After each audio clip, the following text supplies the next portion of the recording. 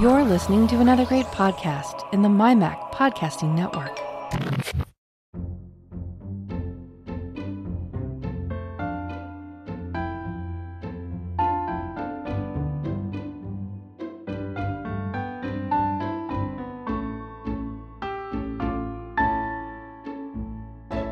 Hi folks, and welcome to episode 97 of the Let's Talk Apple podcast. This is the show for September 2021, even though my show notes say 2020 because I'm an idiot. Anyway, I'm your idiot host, Bart Busschots.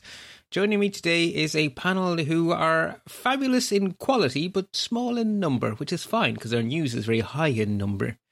Eeny, meeny, ladies first. Alison Sheridan, welcome so very much back to Let's Talk Apple. Lovely to be here, Bart. Yeah, we got a metric trunk load here to go through, don't we? We really do. It's so nice for me to be hosting you. I'm always on your show. It's nice for me to be the one introducing you for change. There we go. Joining us for the first time in quite some time is one of Alison's neighbours. The wonderful Adam Christensen is back with us. Hi, Adam. Hey, how you doing? Neighbours by quite a bit, but close enough. Yeah, draw it on a globe. Closer than you and I are. And I'm thinking, maybe the show notes flub on the date is just more wishful thinking. Thoughts of a happier time. Wait, no, I don't think 2020 was a happier time. Are we still in this junk? It can't have been 18 months. I was back in the office for the first time in 18 months, almost to the day. We left the office on the 13th of March, and my first day was the 20th of September, which is darn close to exactly 18 months. And apart from taking forever to get my Mac updated, the other thing was I went to rub out my dry wipe whiteboard. It was not wiping anymore. That was welded on. Oh, wow. Never thought of that. Yeah, so the best trick is you want to know right a little over trick? it again. Yeah, you're right over it again. That was it. Yeah. I was going to say, yep. That works when you accidentally use permanent marker too, because I've done that. Oh, I didn't know it works for that too. Yeah, same solvent, obviously. Anyway, since last we spoke on this show, which is a while ago because of the way the calendar worked out, so we're recording this on the 7th or the 8th? Oh, the 9th. Whoopsie daisies, that's even longer than I usually leave it. Anyway, so we're well into September, but this is the show... No, we're well into October, but this is a show for September. So since last we gathered... some follow-ups. So we were talking last time about Apple's great big controversial CSAM detection thing. Well, that's on pause. Apple have said that they're taking some time to have another think. The privacy advocates nonetheless delivered 59,000 signed petitions, and the UK Home Secretary asked Apple to please see through the CSAM scanning. So on the one on each side there. We also learned a little bit more since last we spoke about Apple's digital IDs. We know that the first two places in the world to get them will be the US states of Arizona and Georgia, shortly followed by Connecticut, Iowa, Kentucky, Maryland, Oklahoma, and Utah, all in the United States. And the Transportation Safety Authority, or the TSA, will be deploying the readers at airports. And Apple released an awful lot of technical detail, and I am relieved to say that unlike the CSAM stuff, instead of it raising ever more questions as I read further, it answered ever more questions as I read further, and I kept on going, oh, they thought of that. Oh, they thought of that. When the news broke, Apple said it was going to be an ISO standard. Well, since Apple said it was going to be, it now is an ISO standard. Ooh. So hopefully that means this is going to be a worldwide thing, and hopefully European governments, say in a little island sort of off the west of the European coast, we might develop the technology soon ourselves. So I think Alison, myself and yourself had a very detailed discussion about the digital IDs on your show. Nosilicast episode number is something very, very high. Yeah, I remember talking about that. I remember being jealous that it's Arizona and Georgia first. I've been very surprised to see California doesn't seem to be first on any of the digital ID kind of stuff. Seems that really curious. Surprises you? Yes, because of our glacial Silicon, government. But we've got Silicon Valley right here. We're the ones doing we're the ones doing the work. You're making it sound like any other states are less glacial than we are. I don't know. That'd be a tough competition. From the outside looking in, I just always assumed that, California must be very hip and happening technologically. And then when COVID happened and all the other states were quicker to get tracking apps and so forth, I was left scratching my head a bit. Yeah, I don't know. Yeah, we do seem to be behind. There seems to be a disconnect between, I think, our tech industry and the savviness of the politicians, at least in my mind. And a bit of an animosity between them. They aren't the darlings. I get the impression. But anyway, let's not go into California politics. I'm way we don't get into that. Yeah, and I'm underqualified. So, and Adam and I don't care. Yeah, there we go. Other than I want my ID. Okay, so that's and Alison, just for completeness, would you be prepared if you were offered one? Would you be comfortable with such a thing? In a heartbeat. I went to a Star Trek exhibit at the Skirball Center yesterday, and I had to show my proof of vaccination. And it's only because I had scanned it and put it inside my 1Password that I had it that way and able to show them. There is a way through a third-party company to get it into a wallet, but I hadn't done that yet. So it'd be much easier if I had a digital ID that had it. Yeah, well, yeah, actually, that was one of the few things I had to do when I got my new phone is I had to rescan my QR code for the vaccine because that was obviously that was marked as being uber private because the iPhone can mark things as being so private they're not even in your encrypted backup. And obviously that was one of those. Because I opened the COVID tracking app and it still had the whole history of where I'd been and stuff, but what it did not have was my vaccine. So, woo, best fix that. The other big story we talked about in quite a bit last time was the growing discontent among at least enough Apple employees to make enough noise that we could hear it outside the company. I mean, it's always hard. It's hard to tell whether you're just hearing like a 1% shouting very loudly or exactly what's going on. But for the decade or so I've been doing this show, you didn't hear a peep. And the last few months, we've heard a lot of peeping. And that certainly continued through September. The Apple II workers filed their first 2 lawsuits under California's labor laws. They wrote an open letter to Tim Cook. People Chief Deirdre O'Brien tried to calm things down by saying, talk to your manager if you have any problems about your pay or anything else. And that didn't seem to go over very well. The Apple shareholders, a subset of Apple shareholders have decided that now's the time to file a motion for their shareholder meeting next March, I think it is.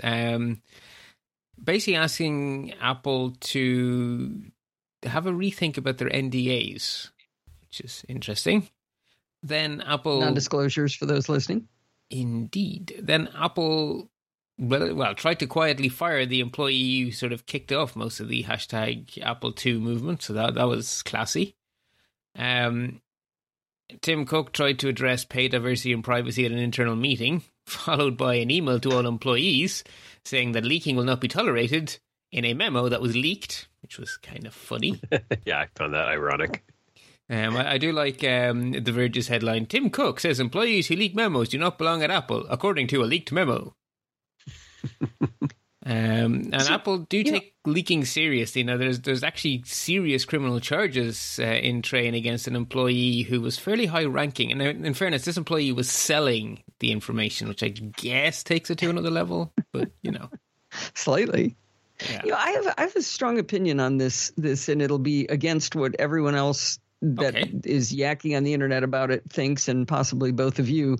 I worked my entire career of 35 years in a giant company. I was considered a very low-level manager because my organization was only 270 people working for me. That was considered a very small organization.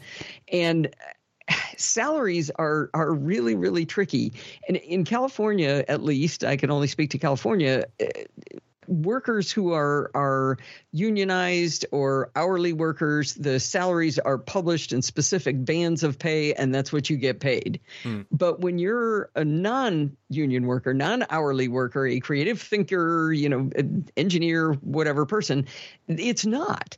And so the people who are doing really well get paid more than the people who are not doing really well, even within a same salary grade.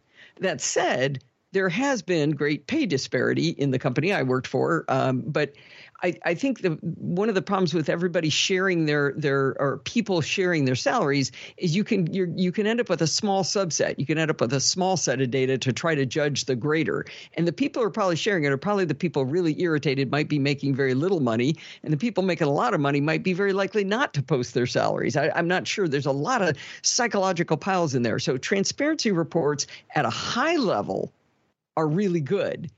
What they're doing, sharing salaries with each other on internal message boards, I think that's rife with danger of misinterpretation of the data, because it's maybe not data, maybe it's anecdote. I agree with you 100%. That is, of course, only one of the things that they're complaining about, the harassment and stuff. The anecdotes. That's a whole nother Oprah. Exactly. That's exactly. Yeah, no, I agree completely. There's a complete selection effect going on. Only the cranky people are sharing their salaries. So, of course, what you're seeing is not reflective. Yeah. And the thing with pay disparity, like pay gap, the gender pay gap is a very complicated thing, because the factors involved with it are things like it is not normal for a father to take time off work when a baby is born. It is normal for a mother to take time off work. So that means time served is actually lower. So you end up drop down the pay scale for someone the same age as you, especially if you have like 3 or 4 kids. And you have all of these. Oh, that doesn't count in our time served. If you're off to take care of a child, that doesn't change how long you've been working in the level. But is it likely to affect your salary because you haven't been getting the performance reviews, so you're not going to have been getting boosted up the ladder? Psychological, done by your manager, yes. But It's not like I only have 7 years experience and my husband has 7 years and 3 months because he didn't take 3 months off for the baby and I did. It doesn't change that number. It changes the perception of how valuable I was. Well, and I guess it also may miss you a review when everyone else gets a pay bump, but you weren't there to It can happen. Yeah, it can definitely happen. One of my bosses once accidentally, he put out a report of all of the salaries of everybody in his laboratories, which was like maybe 1,200 people. And he gave it to all of the managers, one of whom was me. So there were like 8 of us who got all of this data. And what he didn't realize was he included all of our own data. And boy, did we make some little metrics and charts and find some real interesting disparity. Just what's the word? Anyway, pay inequities. Yeah, there we go. That's by gender and by race. Interesting. The other story that I was very tempted not to put in the show notes, but it is kind of making the news and it is related. There are some rumblings, according to Business Insider, that things are not going smoothly in the health division.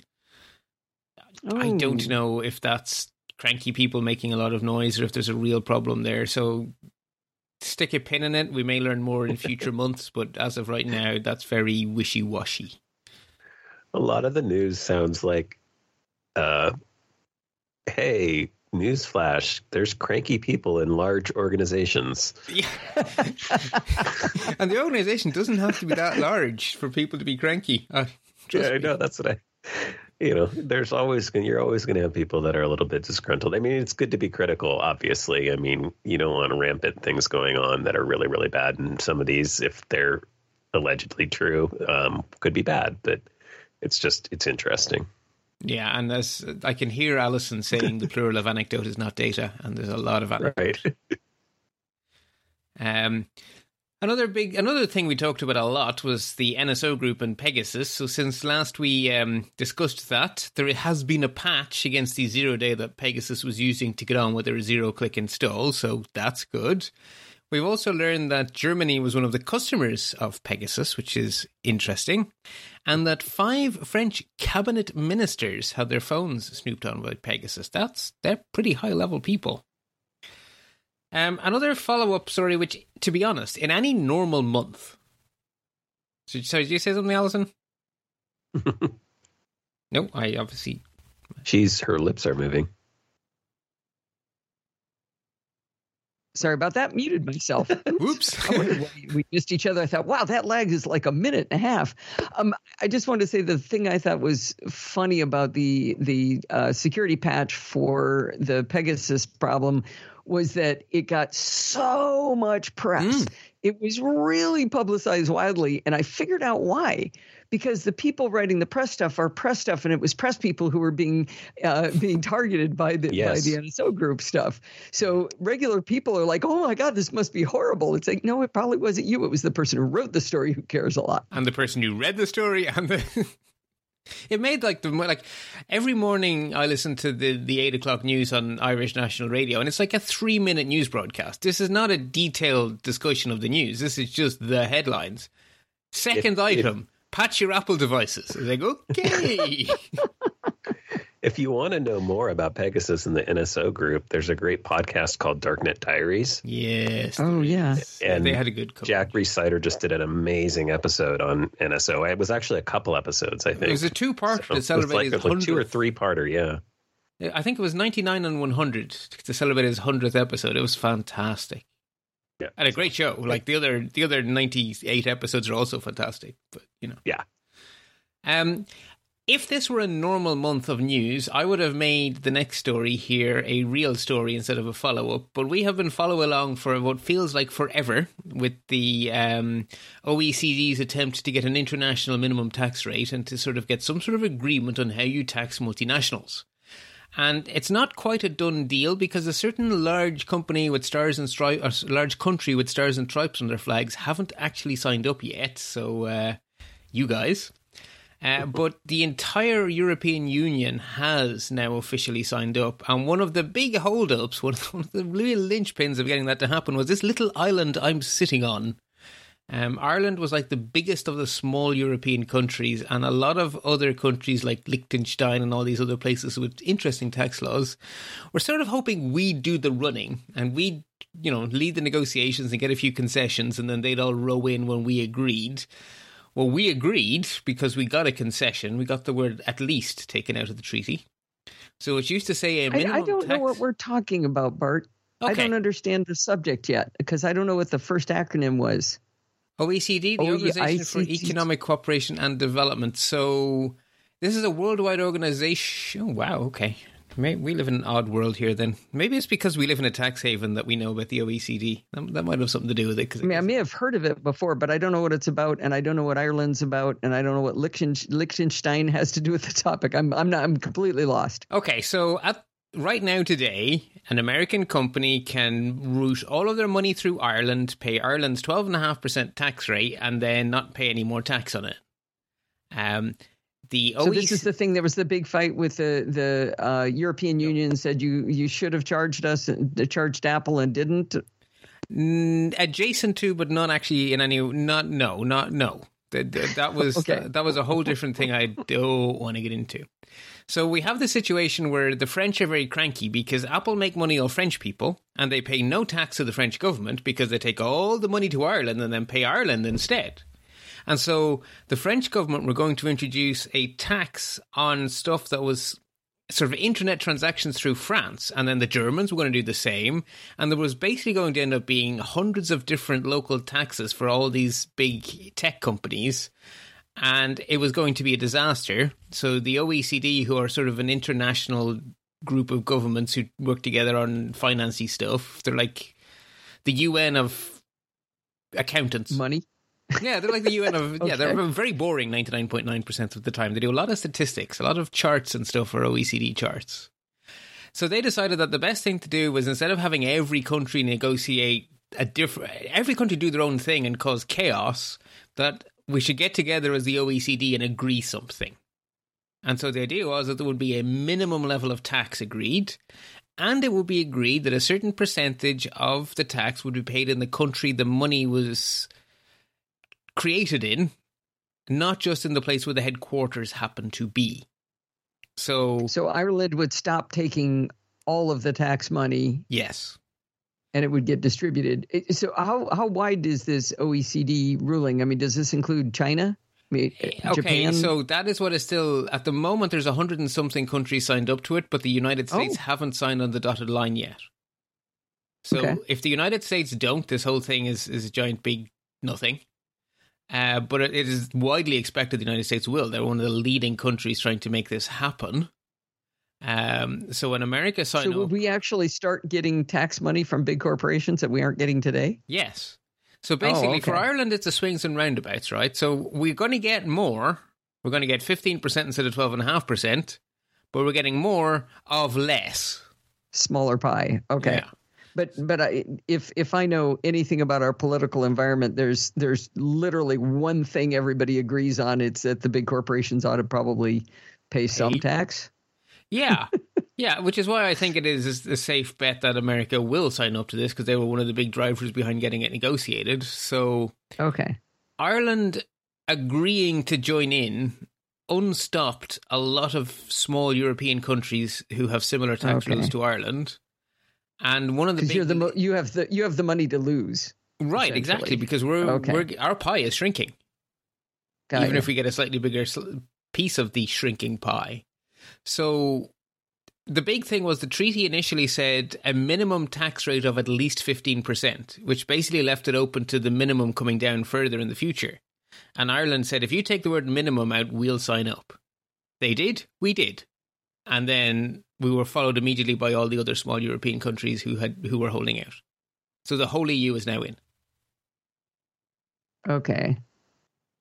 So, as I say, it's a big deal. It really, really, really, really, really made the news here. Like, really made the news here. Because the estimate in our small little country is a $2 billion a year loss of revenue. Wow. Yeah, that would leave a mark. The big question is, if you did that, would the corporations change how and where they worked and therefore allow you to have an Apple store? I don't think I've always wondered whether that's why you didn't have one. I don't believe that's why we don't have one. I think we don't have one because we're just not big enough. I fear. Except for all the money going through you. Yeah. Lots of money, but no, not enough Irish people buying Apple stuff, I think, is the reason for that. Here's a funny thing. I just looked up the OECD to try to understand what it was, and it says that the OECD, or the United States, along with 19 other countries, signed the convention founding the OECD in December of 1960. It's been around a while. Yeah. No, but the United States was one of the founding countries of the OECD. Mm-hmm. Sure. But we're not in the OECD? No, you haven't signed on to this tax plan. Oh, I caught up. Okay. Told you I didn't know anything about it. I am now caught up. Thank you. No, that's good. And that's to say, in a normal show, this would have been a main story. But you mentioned in private messaging earlier that you were keen to talk about this. So I think I may have slightly promoted it to a main story. Adam, do you have anything particular to throw in here, or do you think we've... Nope, I think you've covered it well. Okay, good. The other ongoing tax stuff, it's not exciting. It's not exciting, but God, $2 billion it is. People. It's sure exercised the Irish, I can tell you. It was all over the news, and Apple was mentioned every 2 seconds. The other long-running story, of course, is that Apple keep getting embarrassed by following the law in countries where the law isn't particularly just, say, like Russia. So this month they had a so-called election.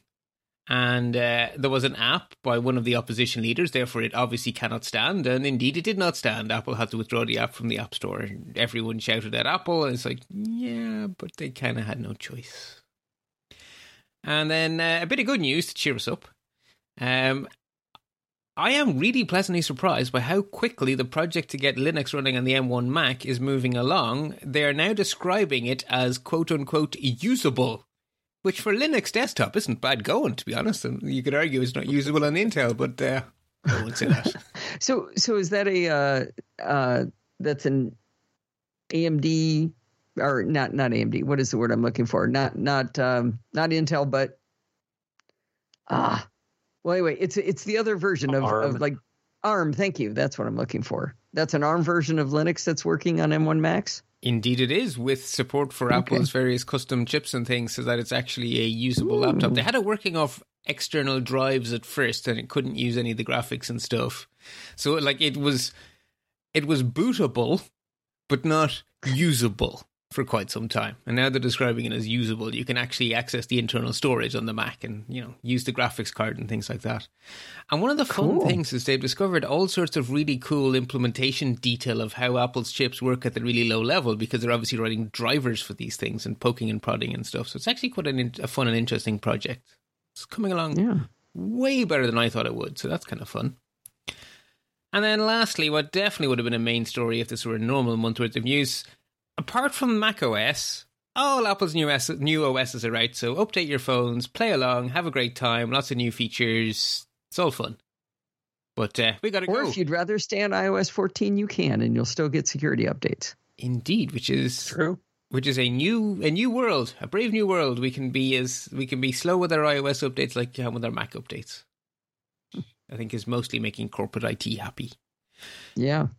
In terms of legal latest, just one story worthy of talking about. A federal judge has allowed a lawsuit against Apple over privacy violations caused by human review of unintentional activations of Siri to proceed. The judge did dismiss other claims that said it was unfair competition. So basically, remember that big story a while ago where Apple had to tell us that actually we send like a tiny percentage of samples to human beings to review how Siri was doing, and we forgot to tell you. Is this why Siri now says when you if you dictate something, she'll come back and say, by the way, I'm going to keep listening for a minute just in case you have something else to say to me? That is part of the whole thing, yeah. It's also why when you get your new phone or when you install the OS, it asks you, do you want to opt in to having some of your stuff shared for review? Yeah. Interesting. They added that setting, but now it's always been opt-in, like since they added it, right? They added it not long after the whole kerfuffle over this, and then what was nice was when they added it, they did make it opt-in, not opt-out. Yeah, I mean, when they were caught with egg on their face, they did a really good job of doing the right thing. Wiping it off. Exactly. In terms of some HR and acquisition news, no acquisitions worthy of talking about, but we should probably mention that the Apple Car project, although it says Apple Care in my show notes, that's interesting. Apple Car project has had yet another change of leadership. I have lost count. Doug Field is off to Ford, who are doing interesting stuff in electric cars at the moment. And the head of Apple Watch, Kevin Lynch, is taking over the car group, which is interesting. And my favorite part of this one is that the guy who basically was, I think he at one point was the head of Flash or very involved with Flash. Yeah. Is now running like a major project at Apple. Oh, wow. Well, it's his second, right? I mean, he was the main force behind the Apple Watch. It's been a fantastic success. Oh, no, he's been doing a great job. I have no doubt he'll do a great job. I've been pleasantly surprised. It was a weird hire when it happened, I thought, but yeah, and it's just funny. It's just funny. Well, I guess, when you're hired by a company, you take on their feelings on things, or their stances on things, shall we say. And then, it's amazing to see how things change and how, corporate leadership grows and changes and stuff like that too. I just found it funny when I saw that story. It's like, wow, he's doing really great at Apple, and he was probably a hated person by Steve Jobs at some point.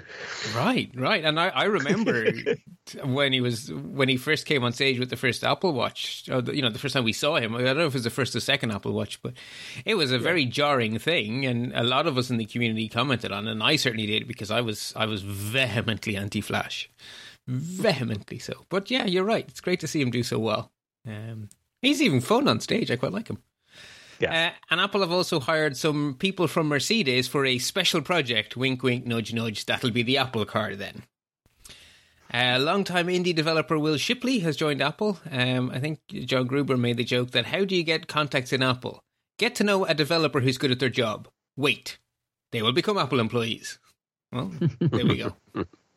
And then there's been a few changes in the corporate boardroom. Apple's corporate treasurer, Gary Whipfler, has retired and is being replaced by Michael Shapiro. And then 4 people get promoted to being a VP. Apple Gilchrist is Vice President of Engineering for Custom Silicon and Battery Technology, which is, he must have very small font on his business cards.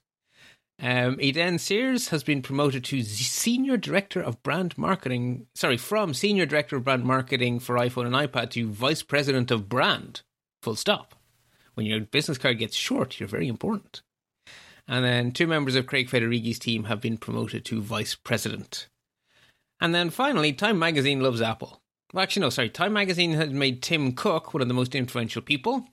And Fortune have named Deirdre O'Brien and Lisa Jackson among the world's most powerful women. So Apple execs doing pretty well in the world of being powerful in the world. Ooh, my goodness. And then we still haven't gotten to the main juice here. So let's quickly go through yet again for the millionth time Apple TV Plus has gotten more nominations. Basically, the world loves Ted Lasso. Ted Lasso, Ted Lasso, Ted Lasso. Primetime Emmys won a bunch of them. Outstanding comedy, outstanding lead actor in a comedy, outstanding supporting actor in a comedy, and outstanding supporting actress in a comedy. Hannah Waddington there for that last one. Utterly deserved. I think she's fantastic. Outstanding new program at the TV Critic Awards and outstanding achievement in comedy and program of the year. All Ted Lasso. So the world loves Ted Lasso. LG owners, even going back as far as 2016, can now run Apple TV Plus to get their fix of Ted Lasso, as iMore put it. Apple Arcade continue to roll out new games. Crossy Road has arrived on Apple Arcade for those 3 people who missed it the first time around. People who love spatial audio with head tracking can now get that on Apple Music, and Apple Maps is getting a bit of TLC. 3D is being rolled out pretty much immediately in London, LA, New York, San Francisco Bay Area, coming soon by the end of the year to Philadelphia, San Diego, Washington, D.C., and then coming next year to Montreal, Toronto, Vancouver, and others. And the Italians and the teeny-weeny tiny Principality of Andorra have gotten an upgrade to Apple Maps. Oh, right, that's all the preamble out of the way. We have 4 main stories to digest today. Lots of antitrust fun. The European Commission is messing around with chargers. Apple had a Wii event. They announced some stuff. And then it has been a decade since the passing of Steve Jobs. So I think we should, at the very least, mark that a little bit. So in terms of antitrust, last time we spoke, we had just recorded, and basically there was a giant big nothing burger where Apple had made a settlement with developers, and who was it I had on? Was it myself and... Oh, who did I have on last time? Anyway, we were just saying that nothing had happened, and then literally while we were on air, a judgment came out in South Korea actually saying that... Apple could have the anti-steering was Apple could have third-party stuff in other stores in South Korea, so it actually happened. And then we had the Japanese thing then happened early in the month where Apple agreed that the anti-steering would be gone for reader apps. And then what does steering mean? Anti-steering is the thing that says you're not allowed to link to other payment methods.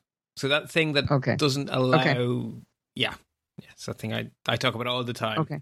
Apple I've never heard of anti-steering. I know about the other thing about reader apps. I've just never heard it called anti-steering.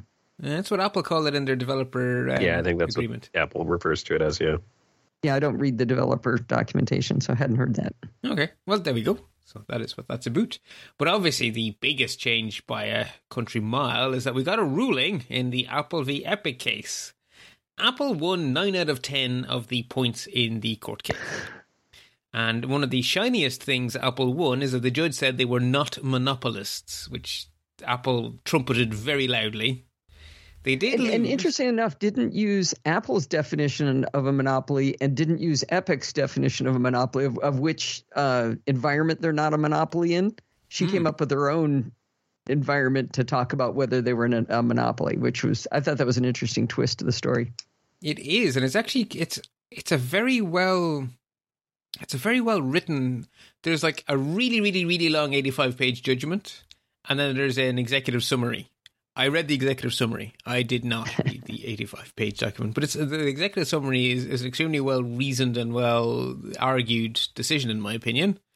And like Judge Gonzalez Rogers has been around the block on tech stuff. I guess when you're a federal judge in California, that happens, which is a long history of actually being very sensible on difficult technical matters. So I'm not surprised that this is a well reasoned judgment. So what? And you're not just saying that because you agree with it. You're saying she has good reasoning. Yeah, exactly. I agree with I do agree with the outcome, but I also think that she came to that judgment in a very sound way, which means that it's likely to stand up to appeal quite well because it's not just on a whim. It's not based on some sort of prejudice. It's actually, well argued, which is valuable, I think. What Apple did lose on was the anti-steering provision. And so the judge also put an injunction on Apple, blocking Apple from blocking people from steering. So anti-steering, just to confuse everyone. The a lot of the initial media coverage said it was a big win for Epic because of the injunction, but Epic didn't think so. And they probably are the best judge of this. Epic immediately were like horrified by the decision. And the players of Fortnite were very cranky because Epic said that they're going to fight this instead of just, agreeing to Apple's rules and putting it back in the store.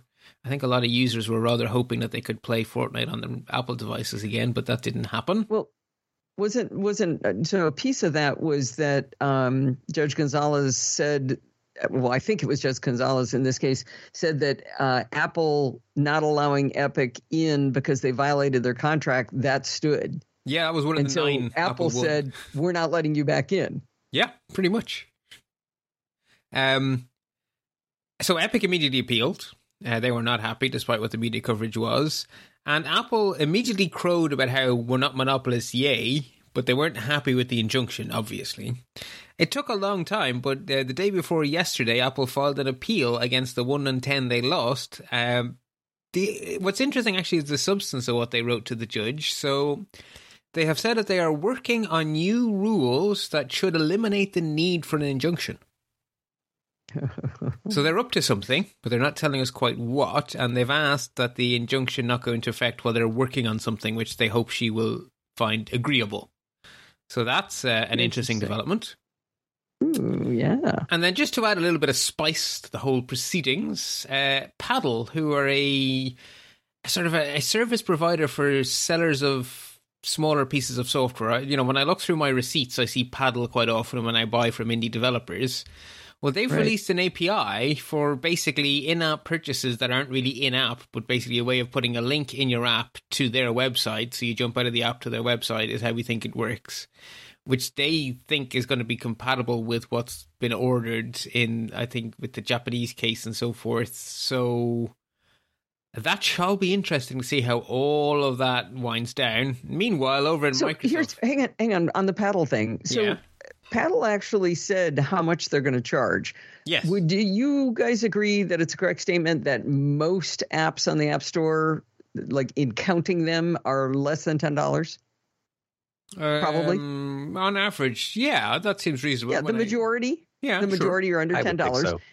And would you also, well, actually, they've said that the vast majority of developers make less than $1 million a year, right? Correct. They said it was like 97% or something like that, make it less than $1 million a year. So if you're making less than $1 million a year, you only pay 15% to Apple, not 30%.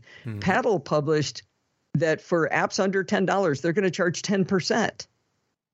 So they're only going to go from a 15% cut to Apple to a 10% cut to Paddle to be outside of the App Store at inconvenience to the users. I don't think they're going to gain much from Paddle. They do get. I think they get access to the users' email addresses, though. Yeah, because the privacy stuff goes away a bit. Yeah. But I think, but from the developer standpoint, they have a way of telling their customers, "Hey, there's an upgrade or whatever." They have an ability to communicate. But it's not. It's for only a 5% it's a 30% reduction in fee from 15 to 10. Yeah, but I think both Paddle, I think the people who care about this and the people who Paddle want are the Epic Games of the world. Yeah, maybe so. If it's going from 30% to 15 or to 10%. Yeah. I'm curious. Do we feel that it's bad to let consumers have a choice? I feel it's bad if we end up. It depends on how it ends up working, because if I have to start telling my family to watch out for fraud on in-app purchases, I'm going to be cranky. Because having to explain to people that if you see the screen flashing, you're suddenly in Safari, now you have to be on your guard because you're in the big bad evil internet, that would not be good. I don't know if that part is bad to me, Adam. I don't know if that I see it as bad, but from the customer standpoint. But I still have never been able to picture a model in the real world where you walk into Walmart and you go, "Oh, I'm going to buy this, ink cartridge," and it says, "Hey, did you know you can take this out of the store, and if the people who paid to have it sitting in the store and go pay the guy out on the street?" There is no analog on Earth like that, is there? Yeah, and not that I'm aware of. I only bring it up because I've discussed this many times on my show, and my general opinion is I tend to fall on the side of Apple for all the reasons that we're talking about. It just creates a disjointed experience. It's confusing to consumers. It's like you're going to have two different prices for a thing, and it's like if you go here, you can pay less because we're going to get charged. It's just it creates a bad user experience, in my opinion. But what I often get back from many members of my audience is that even if I had that option, I would still opt for Apple, and I would still opt to pay more because all of those reasons. But then I have to argue back, well, that's you. You know what's going on with Apple. You're informed, right? Right. Think about all the people who just buy an iPhone and just want to buy something. They're going to be lured by, oh, you mean I can save $3 if I go over here, and probably not realize, exactly like Bart said, that well, now all your information's getting shared, and you're losing some privacy, you're losing some security potentially, those sorts of things. So there's a really cool app called Textastic that lets you copy text out of a PDF or whatever, an image. You can just grab text. Really cool app. And it was on sale I got an email from a deal site. It was $4 and it's normally like $20.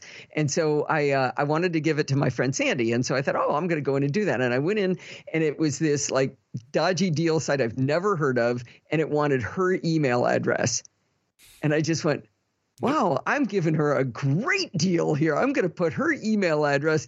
And so I backed up and I said, you know what? I'm just going to buy her a gift card to get it on the Mac App Store. And so I went to the Mac App Store, and you couldn't get it or it was $9.99. And you can't do a gift card. You have to, I forget what the other thing I had to do. I had to do it like a generic Apple card. You can't gift an app. You can't buy it for somebody and give it to them. You can't do that anymore? A gift. Not in the App Store, and the Mac App Store, you cannot. So I was like, okay, I got to buy her a gift card. Well, I'm not going to buy her a gift card for $10 and leave her with a gift card with a penny. That's stupid. So I bought her a $25 gift card. I started at $4. I gave Apple $25 because I didn't want to sell her information. Now, I'm not normal, of course. I'm an outlier and all that, but that's exactly what you were talking about. It's because I knew that was a really bad thing to do. I didn't sell her information for $4 deal. I'd be inclined to not. Personally, I'd probably be okay with doing a one-off software purchase outside, maybe. That'd be sort of 50-50. The bit where I am absolutely keen to stick with Apple is for subscriptions. I want my subscriptions in one place where I can be confident that I can see them all and cancel them all at an instant's notice. So I will happily pay more for my subscriptions if I can keep them all in Apple. Yeah. Now, another thing Steve brought up when we were talking about this very thing was he said, if you do a third-party payment app or payment system like a Paddle, what happens to family purchases? You don't get them. Yeah, that's not a good deal at all. That could actually be a really big deal because I saved myself $4, but I've cost myself $20 because I have to buy this 4 times now or 5 times, or depending on how many people in your family. I mean, there's only 2 of us, so for me, I might save money, but a lot of people with bigger families, no way. Yeah, that's an interesting thing because it might also depend on the developer though too, because like I know that I have set up subscriptions that also work for iOS, and those are still family, like 5 licenses per thing. Oh, so mine isn't. Maybe I have a cheaper subscription. Isn't it? I always thought it was. I'm only paying the $10 a month, and I'm not doing the 2 device one, so I don't get the iOS ones. But I'm pretty sure I'm pretty sure I can't even use it on a second Mac. Yeah, they've really, really locked down because I was about to become their customer, and they changed the terms of service 1 week before I did, and now I'm not a customer. Oh, interesting. Maybe I need to go back and review, or maybe I'm grandfathered or something. I don't know. I believe we're now living in a world where there are people who signed up before and people who didn't, and you basically have a much better deal than what is available to the rest of us. So good on you.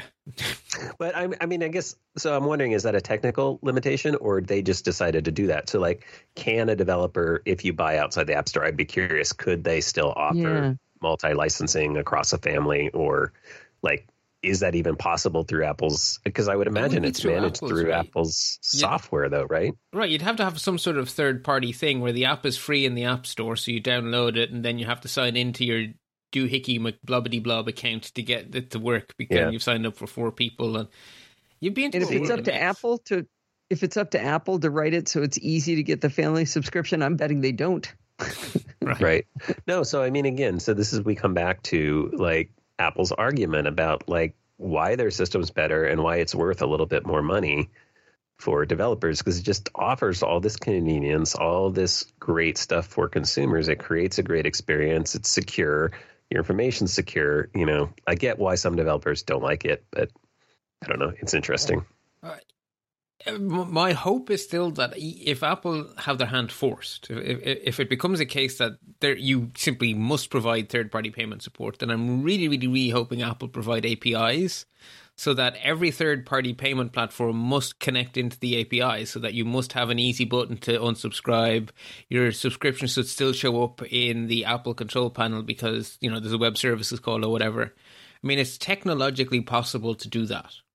Right. And Apple have no motivation to do that unless they're forced to, right? But if they are forced to, I really, really hope we manage to get it in a way that it's not a user hostile. You don't think they would just be like, well, we want you to have a bad experience if you go outside our thing so that you'll stay inside our walled garden? That's how I feel they normally operate. I don't think so. Apple generally operate on this thing that we want to make you happy enough that you're going to keep buying iPhones from us because we make a lot more money from the iPhones than we do from everything else. So it could go either way. It really could. No, you're right. I mean, possibilities. Neither argument is silly. I'm just being really optimistic. Isn't the word? I'm basically making the prediction that I want to be future truth. So yeah, that's not really a prediction, is it? But anyway, so yeah. And there have been a few other smaller developments that I'm sure will become bigger news. In Holland, a watchdog has found that Apple's App Store payment rules are anti-competitive, but the Dutch have a very different way of doing it. They communicated privately with Apple and asked them to have a good think about it, and we only found out about it 2 weeks later. And even then, we haven't officially found out about it. So basically, the watchdog have told Apple that, I think you're in trouble, please have a think. And if no one had leaked it, Apple would have had a chance to come back with a suggested solution and so forth. But it has now been leaked, so we shall see how that develops. In India, a non-profit group called Together We Fight Society have filed an antitrust lawsuit against Apple over their App Store cut. And the Italians have decided that iCloud's terms of service are illegal under European law. So a good month for Apple in terms of... Jeez. What part do they feel is illegal? I don't even remember. You know? I know that Apple got in big trouble for not offering the 2 years legally mandated by Europe before, and that was the Italians who drug them over the coals for that. What are they? That's the 2-year warranty stuff? The 2-year warranty. So that, to be honest, it's kind of thanks to the Italians being cranky that all of Europe, including Ireland, got that. So that was kind of good. Regulators take the issue with Apple's business behaviors in the past. Huh. Yeah. Yeah, I couldn't be bothered reading any further. Because I want to move on to our second main story here. The European Commission have finally, after a decade of trying to get here, the Commission have published their proposed directive to mandate a single charge port for all mobile devices. That charge port shall be USB-C. There's actually 4 things they're mandating. They're calling it a harmonized charging port for electronic devices, so your USB-C will sync to you in perfect harmony. They're also harmonizing fast charging technology to help prevent different producers unjustifiably limiting the charging speed. So basically, there's going to be rules around what you can call fast charging. It has to be, if you don't go a certain speed, you're not fast. They're also mandating... Why are they worrying about this? Because that's what the European Commission do. Yeah. When they started, in fairness, a decade ago when they started, there were 30 different chargers. Now there are 3. And a journalist actually asked the commissioner whether surely from 30 to 3 means that the market has solved this problem. And he went, no, 3 is too many. Well, my favorite part about it is they're standardizing on USB-C, but everybody has 2 years to implement it. So no, it's more than 2 years. USB-C going to be what people want? It's 2 years after both the Parliament and the Council of Ministers approve this proposed directive from the Commission. And the other thing, I've triple checked, the proposal does not contain a mechanism for updating the standard. They're basically declaring this to be fossilized forever. That is daft. I have already written to my European members of Parliament telling them my opinions and asking them to vote against this nonsense. And I urge every other European to do the same. So when I had my work hat on that I was referring to earlier, I was part of a group of people who were looking at standardizing the engineering workstation vendor that we were working on. And this guy, Tim, wanted to start this group to try to look at standardizing down to one vendor. And I managed to extricate myself from the team and never participate in it because it did exactly what I expected it to do. They took 2 years to decide between HP, Dell, and IBM. They came out with a recommendation 100% going to IBM, and the following week, IBM sold their laptop business to China. We were a defense contractor. Oh, brilliant. And the answer was, never mind, we're not having a standard. I mean, it was like 2 years of weekly meetings of 20 people, and I just laughed my head off. It's like... Yeah, well, that is the other wonderful one is that someone said, "Yeah, but you're preventing innovation." And the answer from the commissioner was, "I mean, there's no reason you can't put 2 charge ports on." And I'm thinking, oh my god! Well, and the other nice thing is that I believe it doesn't do anything to cover wireless. So. Correct. My assumption would be Apple's answer would be fine, no ports. Oh, you think you're dead right? Charging.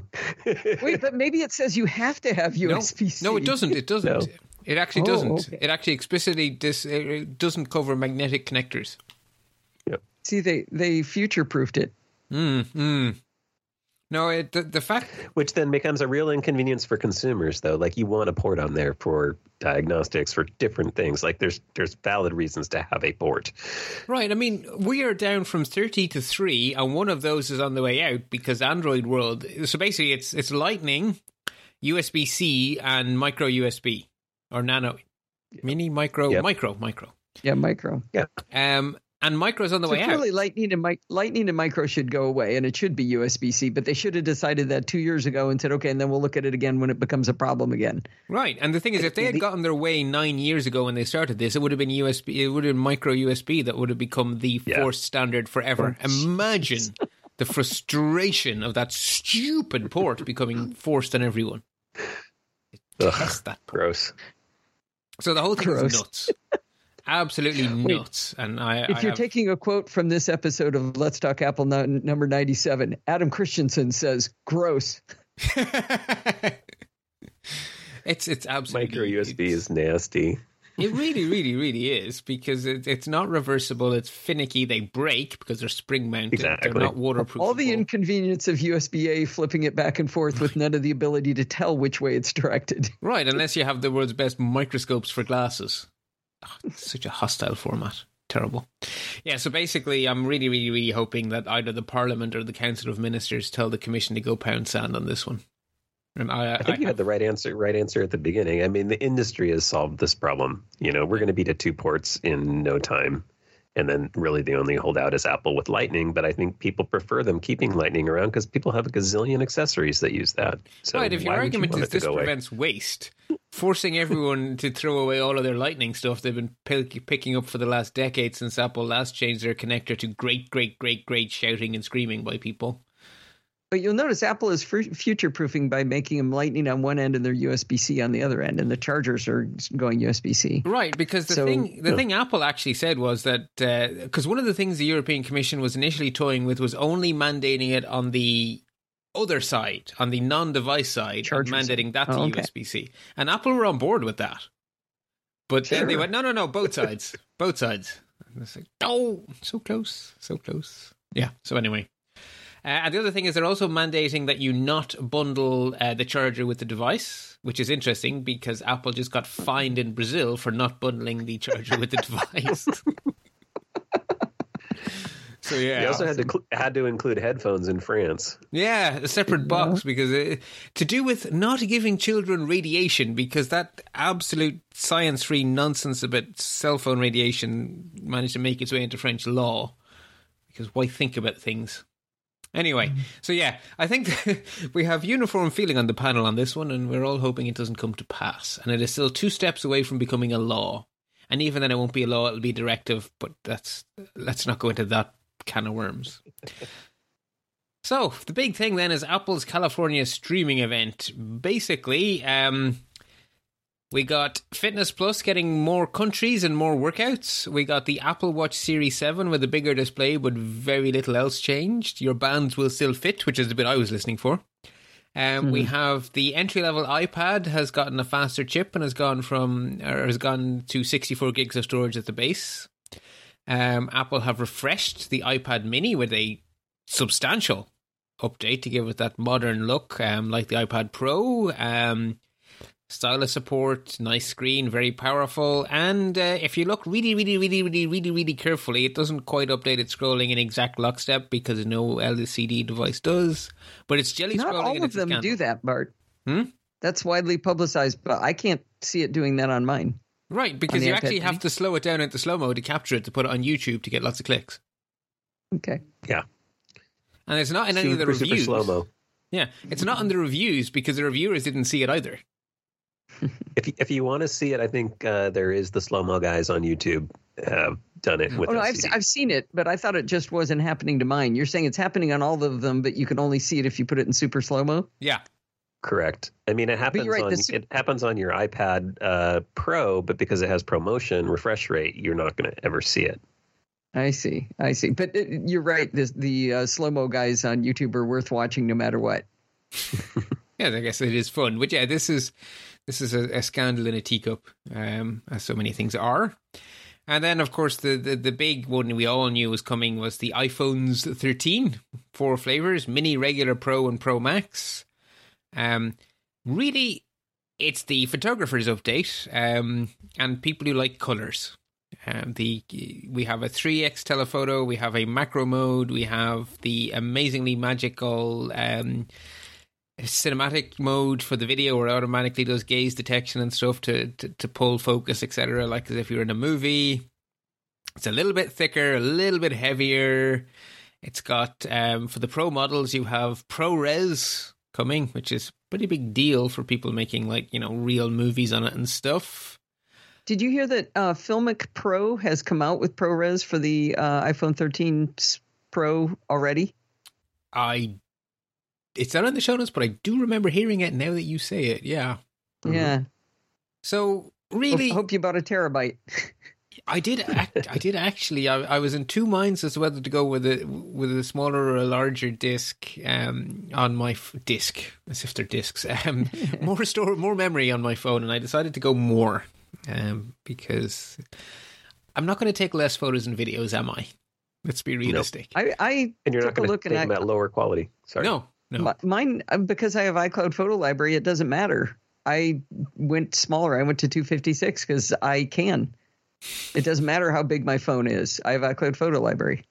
As long as I don't do that ProRes video thing, of course. I was going to say, and depending on how close you are to how good of an internet. Because if you're away on holidays up a mountain somewhere with no internet, then all of a sudden everything is backing up on your phone until it can sync to that cloud. Yeah, it still leaves me a lot of space. I mean, just I'm do ProRes. I'm not bumping up against it. Oh yeah, the ProRes thing. Yeah, I'm not going to do that probably. I'm not. Yeah, that's it, like you said. It's the photographer's update. Yeah. And the biggest controversy, the biggest thing wrong with these phones is that it jumps in and out of macro mode automatically, but we're getting a button in the next version of iOS. That is the biggest quote-unquote problem with these devices. I will say, because it switches when it goes into macro, it switches to the ultra-wide angle or the wide angle? Yeah, it's the ultra-wide now. Ultra-wide. I have found in the real world, taking pictures of flowers in particular, in even a mild breeze, it's unusable. It is constantly, because every time the wind blows the flower away, it jumps the lens. And then the flower blows back and it jumps the lens. I have had fabulous success with it in wind. Just yesterday, there was a flower, a set of little bitty tiny flowers, like a quarter the size of your pinky nail, and they were moving maybe 3 or 4 inches at a time, flying back and forth. And I captured a gorgeous photo using the macro. Were they in such a way that even when the flower you wanted moved away, there was still bush close to the phone, so the phone didn't think there was nothing close? No, it was flowers on the end of a branch pointed at me. Okay. And they were moving crosswise, and I got into the rhythm with it to some extent. I got one blurry photo and one excellent photo, and it was a lot of wind. I am 1 for 4 in trying to use it in the real world. Well, maybe I only got my one. Mm-hmm. I do have a plea to make to Apple's brilliant, amazing camera engineers and the guys that do the image signal processing. Guys and gals. I say people. Yeah, I'm sorry. I use guys as a just general thing, and I need to probably change that. Okay. Anyway, the people. The folks. How about we use folks?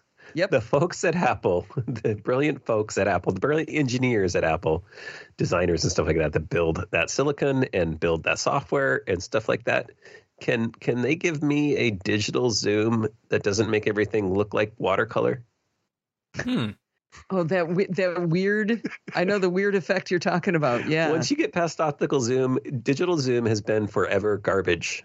And there's got to be an engineering Samsung solution does that better. Not, horrible. Google, I believe, do it really good. Google are using pixel binning and AI to do it really well.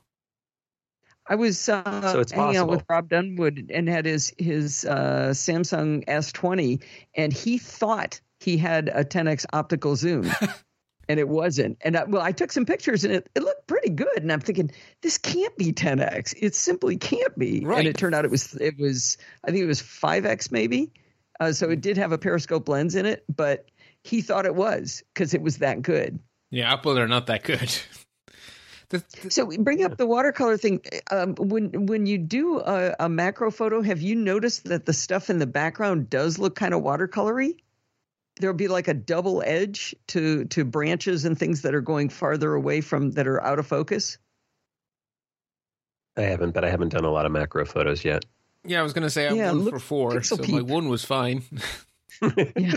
Pixel peep those photos and see what you think. See if you see that, because it's a real weird effect. It's like if it's a white edge on the edge of a leaf or something, there will be a double line. I wonder if reality is. I wonder if that's similar to the cinematic video stuff. Has a similar kind of problem.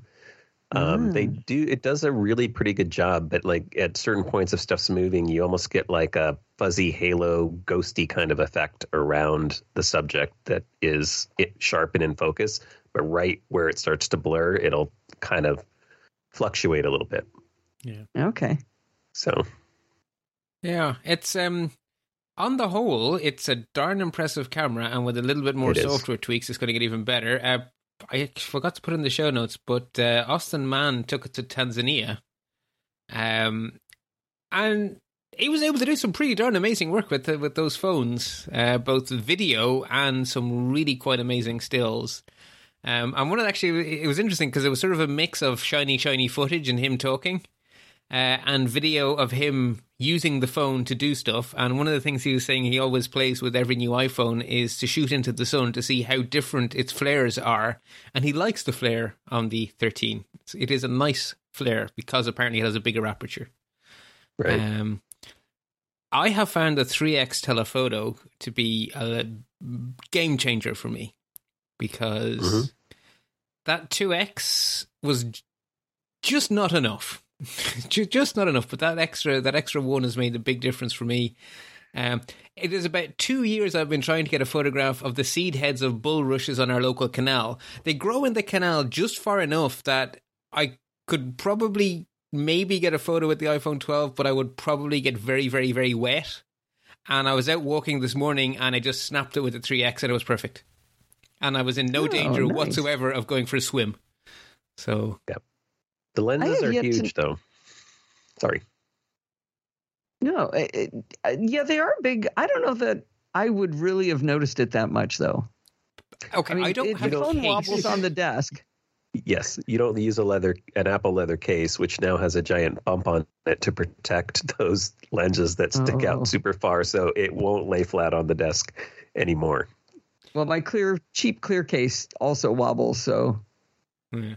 I've never put cases on my phones, and I'm used to them wobbling a bit, but this one wobbles a lot. Here's a question. Yeah. Something I didn't know until maybe a year and a half ago was that if you're partway between the two zooms, like if you go from between 1x and 3x, if you go to 2x, that's a digital zoom. Is that true? Well, yes. Well, yes-ish. Right? It's basically, it takes all the physical data that's available to it and interpolates. So it's using data from both sensors, and whatever pixels it has data for, it will use them. And so for some of the field of view, it's going to have more data than for others. So it's going to have an easier time filling stuff in, say, in the center where both lenses are covering it, but the stuff near the edge of the frame will be of a lower quality because it has to do more math. But it's computational photography. Using it? Computational photography is what it is. So it's taking all the data it can and using algorithms to generate your image. So would you avoid using it? I prefer to click between the 0.5, the 1, and the 3. But I'm not opposed to it if needed. But I just find it easier in the field to just click on one of those 3 buttons. So if you wanted to be zoomed up more than 1 but less than 3, you'd take it at 1 and then just crop it yourself? Yeah, because a lot of the time I'm shooting stuff that's pretty fast moving. I just need to be quick, and I just find it easier instead of fiddling around with the zoom and my framing, and then I'll accidentally crop something out. So I kind of prefer to go too wide, to be honest. With few exceptions, too, you can move forward or backward. Well, you can walk. That is true, yeah. The good old foot zoom. Yeah, well, no, there's a lot of cases where that's not going to do you any good. Like my bull rushes, right? Where zooming by foot would get me wet. You couldn't. Yeah. Yeah, no, I wouldn't worry about it, Alison, because Apple's computational photography is so good. It's certainly not something I'd stress about. Okay, well, good. I will stop stressing. I was stressing. No, definitely don't. The stuff going on in those digital image signal processing chips, DSP and ISP. Yeah, those chips are doing amazing stuff. Absolutely amazing stuff, and they're really bloody good at it. And Apple is really leading the ball here. So yeah, don't worry about it. Let the phone do the phone thing. It knows what it's at. Yeah, that was my point on if they could just improve that stuff on the past 3x or past 2x digital or optical zoom. Like, I think they technically can. I don't know why they haven't tackled that one yet. It was just baffling to me. I'd never thought about it. I agree with you, Adam. Yeah. And so then the other thing on your 2x thing, though, Alison, like, have you been able to tell? No, but somebody told me I was doing it wrong. So then you don't need to stress. There was someone on the Maybe internet. I should take some photos and do it. Yeah, I heard someone else complaining that when they pixel peeped, they didn't like the noise algorithm when zoomed into 100%. And I'm thinking, and you're going to look at it at 100% when? It's 12 megapixels. When are you ever looking at 100%? So what if I want to print it out big? Are you going to stand with your nose against a big photograph, or are you going to look at a big photograph from a little bit further back? Your field of view is your... You know what I haven't tried yet that I really want to do is you can do macro slow-mo. But I need to go find a bug. Ooh, yeah. Okay, that I didn't know. I now have to find an excuse. I need to find something that moves fast and close. A pond and a pebble, and hope you don't splash the phone very much. Yeah, but it's waterproof. Why the waterproof? Yeah, water resistant. Well, yeah, trust me, Alison, they're waterproof. I live in Ireland. It's winter. They're waterproof. And then really, the ultimate example of first world problems, my genuinely biggest complaint about this phone is that the blue on the Pro model is not blue. It's just silver with a token, just enough blue to call it blue, but not enough blue to make Bart even vaguely happy. I think it's fabulous. Sierra blue. I think it's beautiful. Like I say, first world problems, but I was very disappointed. Kind of a gray blue. It looks beautiful with my black cherry leather case. It's so pretty. I love it. That's the first time I've gotten a blue phone. I'm just happy not to have gray or black. I've tried most. I had the olive green one. I had the dark blue one. The olive green one wasn't green enough. The dark blue one wasn't blue enough. This blue one isn't blue enough. Oh, really? I liked the blue on the 12. I think a little bit better than this one. But this it's got its own charm. I've heard too the same thing about the gold though. That the gold one is basically like silver, sort of with a yellow. Silver tinge. with a spit of gold. Yeah, I'm worried about that color not looking good. Yeah, it's like starlight. Starlight is what it's called. Starlight. Yeah, basically, the lower end phones get these amazing colors, and the Pro stuff just gets these washed out colors. And I wish someone would tell Apple that people who like Pro phones are childish. I'm childish. I want a Pro phone. I want it in the luminous, brightest blue you can muster up, please. In fact, I'll take it in orange. Take your Lyris highlighter pen and give me it in that color. Anyway, first maybe that would work on your phone. Yeah, I mean, I'm always losing the darn thing, so, Just, take a highlighter to that thing, see what happens. Yeah, the resale value will be great. Anyway, so, I mean, if that's my worst complaint about a new phone, I think Apple have done all right. Any other final thoughts before I move us on? No, I mean, they're really nice. I mean, I can honestly say, though, coming up from a 12, like, I think you hit the nail on the head. Unless you really care about the photography stuff, I don't think there's huge reasons to upgrade on this one if you have a 12. I only upgraded because I was told. I was instructed to upgrade by my better half, which is a wonderful thing to have happen.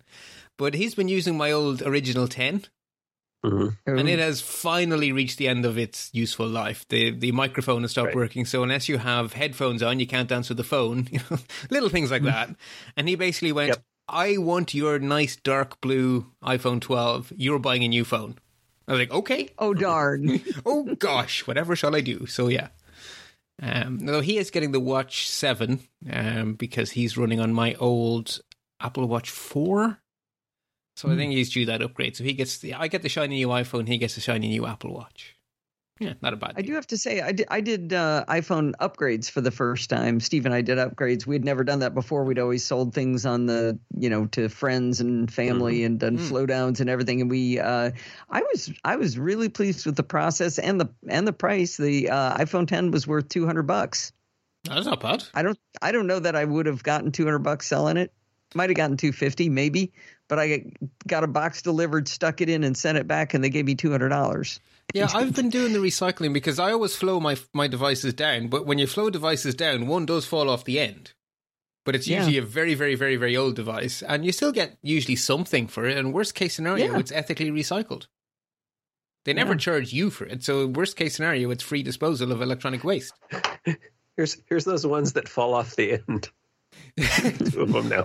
It's funny because I end up with piles of them. I realized I had never sold any of my Apple Watches. I had a 0. I can't find the 3. It's lost somewhere. A 0, a 2, a 4, a 5, a 6, and I'm getting the 7. So I finally said, okay, I'm just going to start trading them in. And I think I got $100 for the Series 4. Yeah. So I have my olive green 11 to trade in.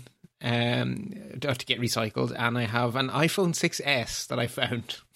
It's like, I keep all these boxes. I should throw that box out. Why is this box so heavy?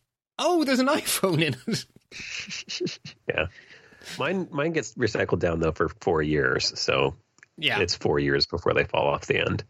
So sure, but you'd be surprised what they're worth. And worst case scenario, they're ethically recycled. Oh, yeah. Okay. And yes, we all know you could get more if you went to another company and blah, blah, blah, and eBay, blah, blah, blah. We don't want to hear it. Oh, you're saying Apple will give me money for these? Yeah. Well, it depends on what they are. But like I said, the iPhone 10 was $200. I think. $200. If on 11, that's a lot more. I don't know. Yeah, you'd be pleasantly surprised, Adam. And I think this other one's a 6 or 6S. It's a 6S.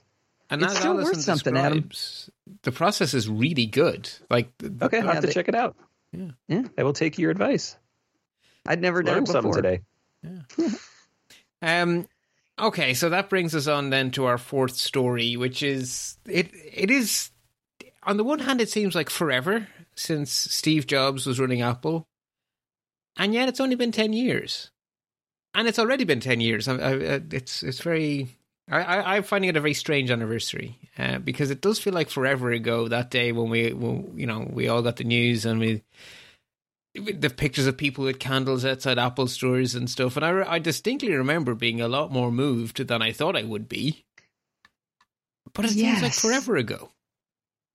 I was really surprised. I mean, and the thing that surprised me more than how much it hit me was the sympathy from my coworkers. People started streaming into my office telling me how sorry they were for me. It's like, wow, why did I? And that made me sadder yet. I actually went home. I mean, it was really, really emotional, and I did not expect that. It was just a CEO of a big corporation, right? The people who mock me mercilessly for being an Apple fanboy came up like, I think someone brought me a cup of tea.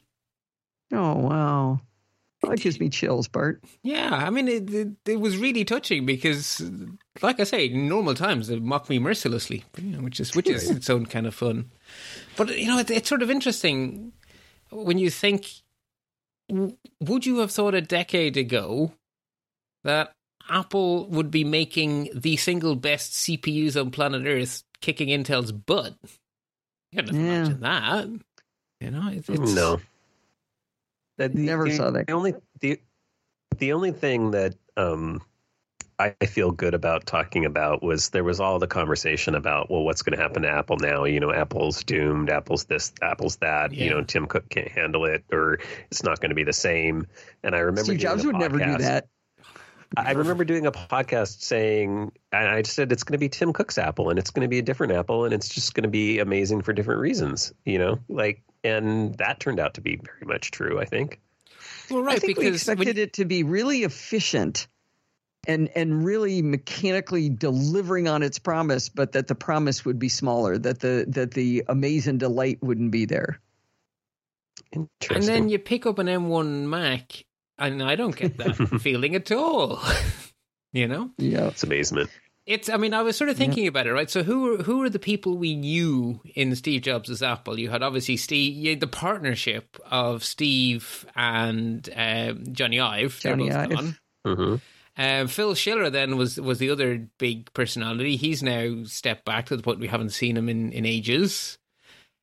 The people now who are driving things are the Craig Federighi's, of who I hadn't even heard of back then. Right. So, I mean, this is a completely different Apple. Your Kevin Lynch's, and it's a whole change of the guard, but the Apple Watch Series 7 is just as Johnny Ive looking a watch. Sorry, it's just an Apple looking a watch as anything Johnny Ive would have done. Those M1 MacBooks, they're not lesser Macs. In fact, if anything, they're more Mackie Macs than any Mac we've had in ages, right?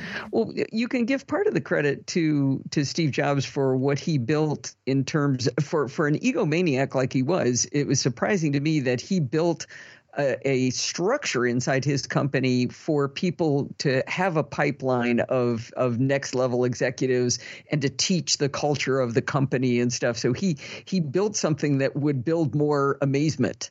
It didn't build more. It didn't create more Steve Jobses, but it created people who could create amazing products. Right, Apple U or Apple University, and is it because he had a brush with his own mortality before he actually had a second, final brush with his own mortality? I mean, when you see his Stanford address, it was clear that he had been forced to think about the fact that life was finite while he still had 5 years or something left. So, and the other thing that always struck me, particularly came out in the Isaacson biography, is that Steve Jobs was horrified by how badly Disney went off the rails when Walt died, because the company didn't prepare, and everyone was perpetually asking, what would Walt do? But of course, no one had the crystal ball to know what Walt would actually do. And so it ends up like a religious argument. Well, I think Walt would do this, but I think Walt would do that. Well, I knew Walt better than you. And at no point is anyone going, what's best for Disney today? And Steve Jobs was adamant that Apple should never do that. And he told Tim Cook, apparently, directly, do not ask what I would do. Do what you want to do.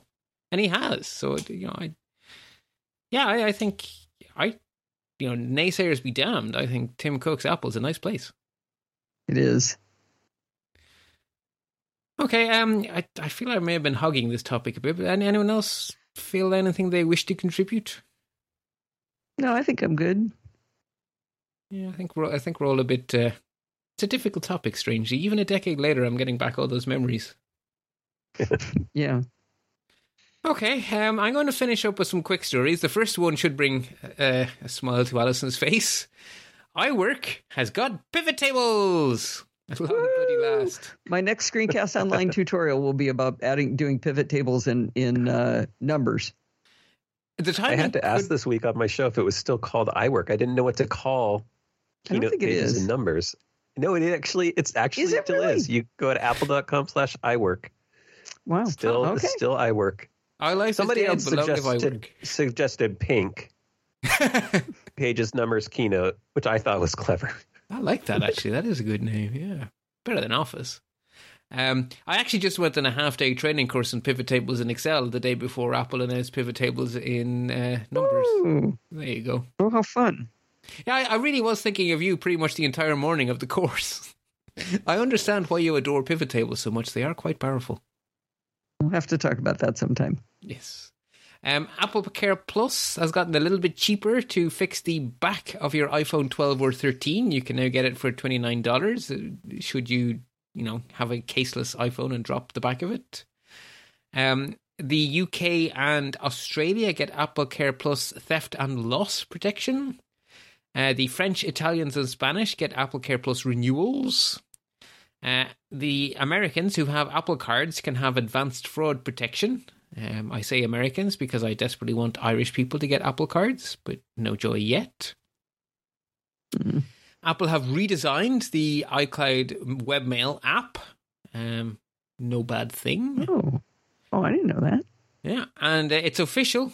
Those of us who are paying for any amount of iCloud, in other words, anything beyond free iCloud, we have now been automatically updated to iCloud Plus. We got emails to that effect from Apple. It's just largely a rebranding. That email cracked me up. We gave you this for no extra cost. I paid for a full family plan, the Apple One, for all of my family and for an extra 2 terabytes. No extra cost. Charge more. Yep. We have an updated MagSafe leather wallet, which apparently has Find My Smart, so it now will record in the Find My where you disconnected the wallet from your phone. So I guess sort of instead of making it not fall off, they'll tell you where it fell off. Yeah. That is the cynical view of it, yes. And I have seen that expressed quite a bit online. Beats have launched a new limited edition Studio 3 headphone. Find My support has rolled out to the AirPods Pro and AirPods Max. And firmware updates are bringing Conversation Boost to the AirPods Pro. Now we've had 2 small tweaks to the App Store. The Report a Problem button is back. It's at the moment in some stores, but it's rolling out to more.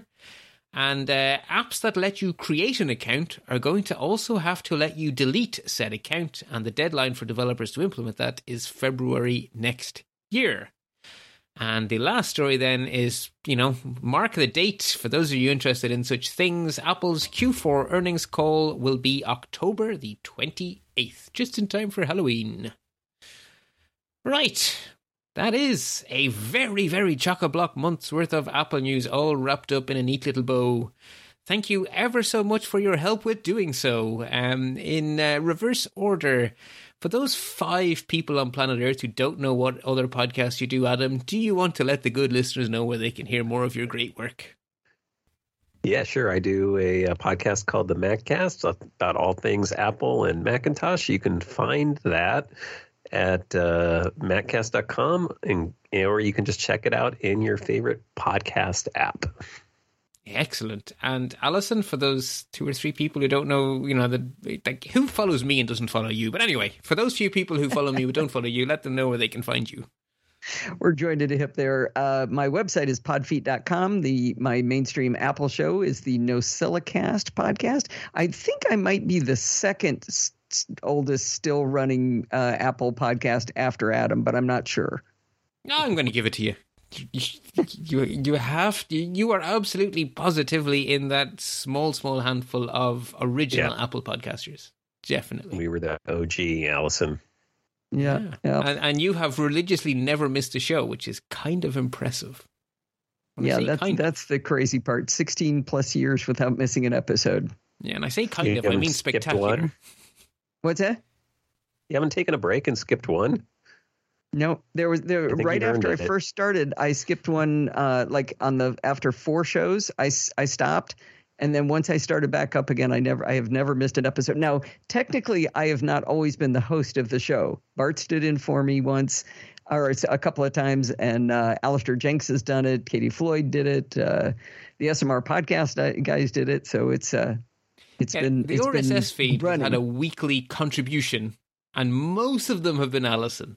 But there have been a few others. But mine has every ended up being almost weekly. Yeah, you're pretty consistent. 16 years. Yeah. Yeah, I always feel there's something wrong when my podcatcher doesn't show me Adam once a week. It's like, hey, what's going on? But anyway, you always come back, so that's the important thing. Yeah. Okay, I've been your host, Bart Bouchot. You can find me at bartb.ie, and I was supposed to plug the show before I plugged myself. So you will find full show notes at lets-talk.ie. Basically, every news story that informed my thinking on this month's news is over there. It's a long list of stories. When you're done reading the stories, there's a section in the sidebar called Support the Show. I want to thank everyone who has done or is considering doing it or ever, Those of you who support the show are amazing because there are no advertisers. It's just you. The reason this show exists is because you guys rock. You can support the show on Patreon. Pledge a small dollar amount. Will be exactly 2 shows a month, 1 Apple, 1 photography. Or you can make a one-off PayPal donation, which helps me buy new gear and stuff like that. Again, you can also support the show in other ways by simply telling your friends about it, tweeting about the show. Apparently there's a thing called Facebook that you can post about stuff to. Do that. Blech. Yeah, I know. If you happen to be there, talk about the show there. It's great.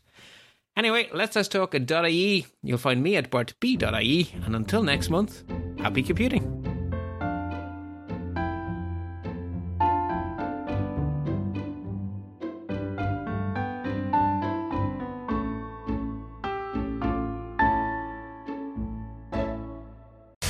You're listening to another great podcast in the MyMac Podcasting Network.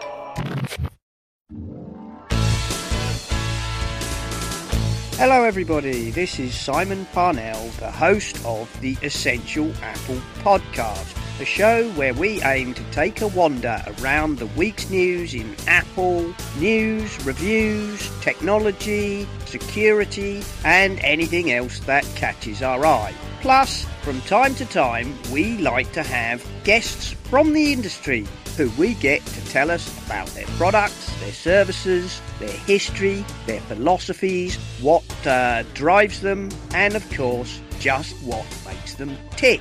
That, plus a bunch of friends talking about the news in Apple. What more could you possibly want? Check us out on the My Mac Podcasting Network